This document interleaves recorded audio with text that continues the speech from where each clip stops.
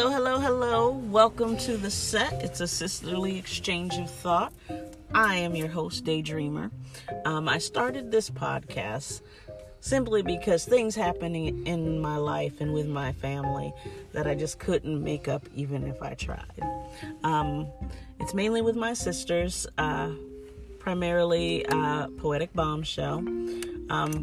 But unfortunately, she wasn't able to be here today. So I have my lovely daughter, Flo. Hi. And today's topic is about that person. I think it was Grey's Anatomy who coined the phrase, "You're my person. You're my person."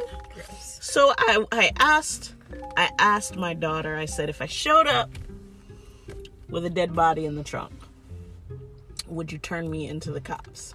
And of course, just like any sane person, I said I would. Well, let's be specific. I would if you could explain to me why this person was dead.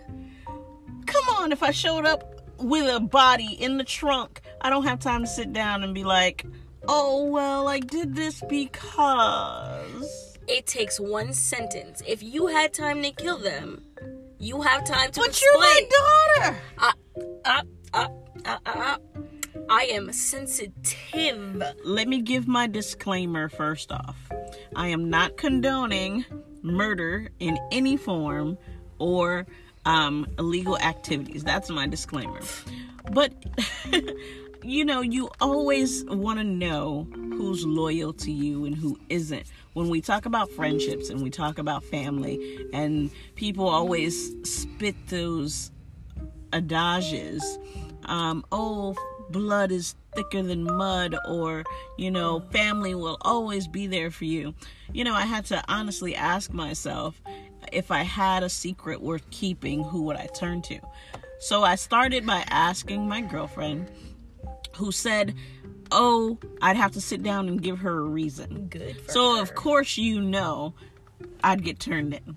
And then, thinking, I'm like, if I asked my younger sister, I think she'd help me. If I asked my middle sister, she'd turn me in. And I was absolutely correct. And even my own daughter, this new generation. Hey. Your girlfriend's older than you.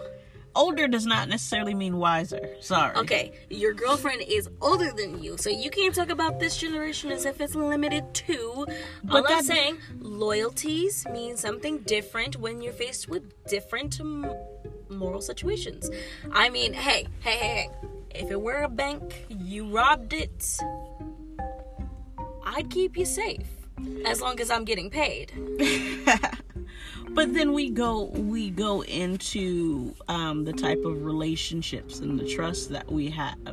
If you've known me all your life and you know that I'm not prone to impulsive actions and I am not prone to hurting anyone.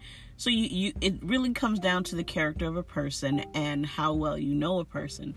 But you're my daughter. If you've known me and you know that I'm not impulsive, you know that I'm not this psychopathic or sociopathic killer, then obviously one would assume that I had a very good reason. One would assume so, but you don't assume someone had a good reason for murdering someone. That's on a different scale than, assuming someone ate your sandwich.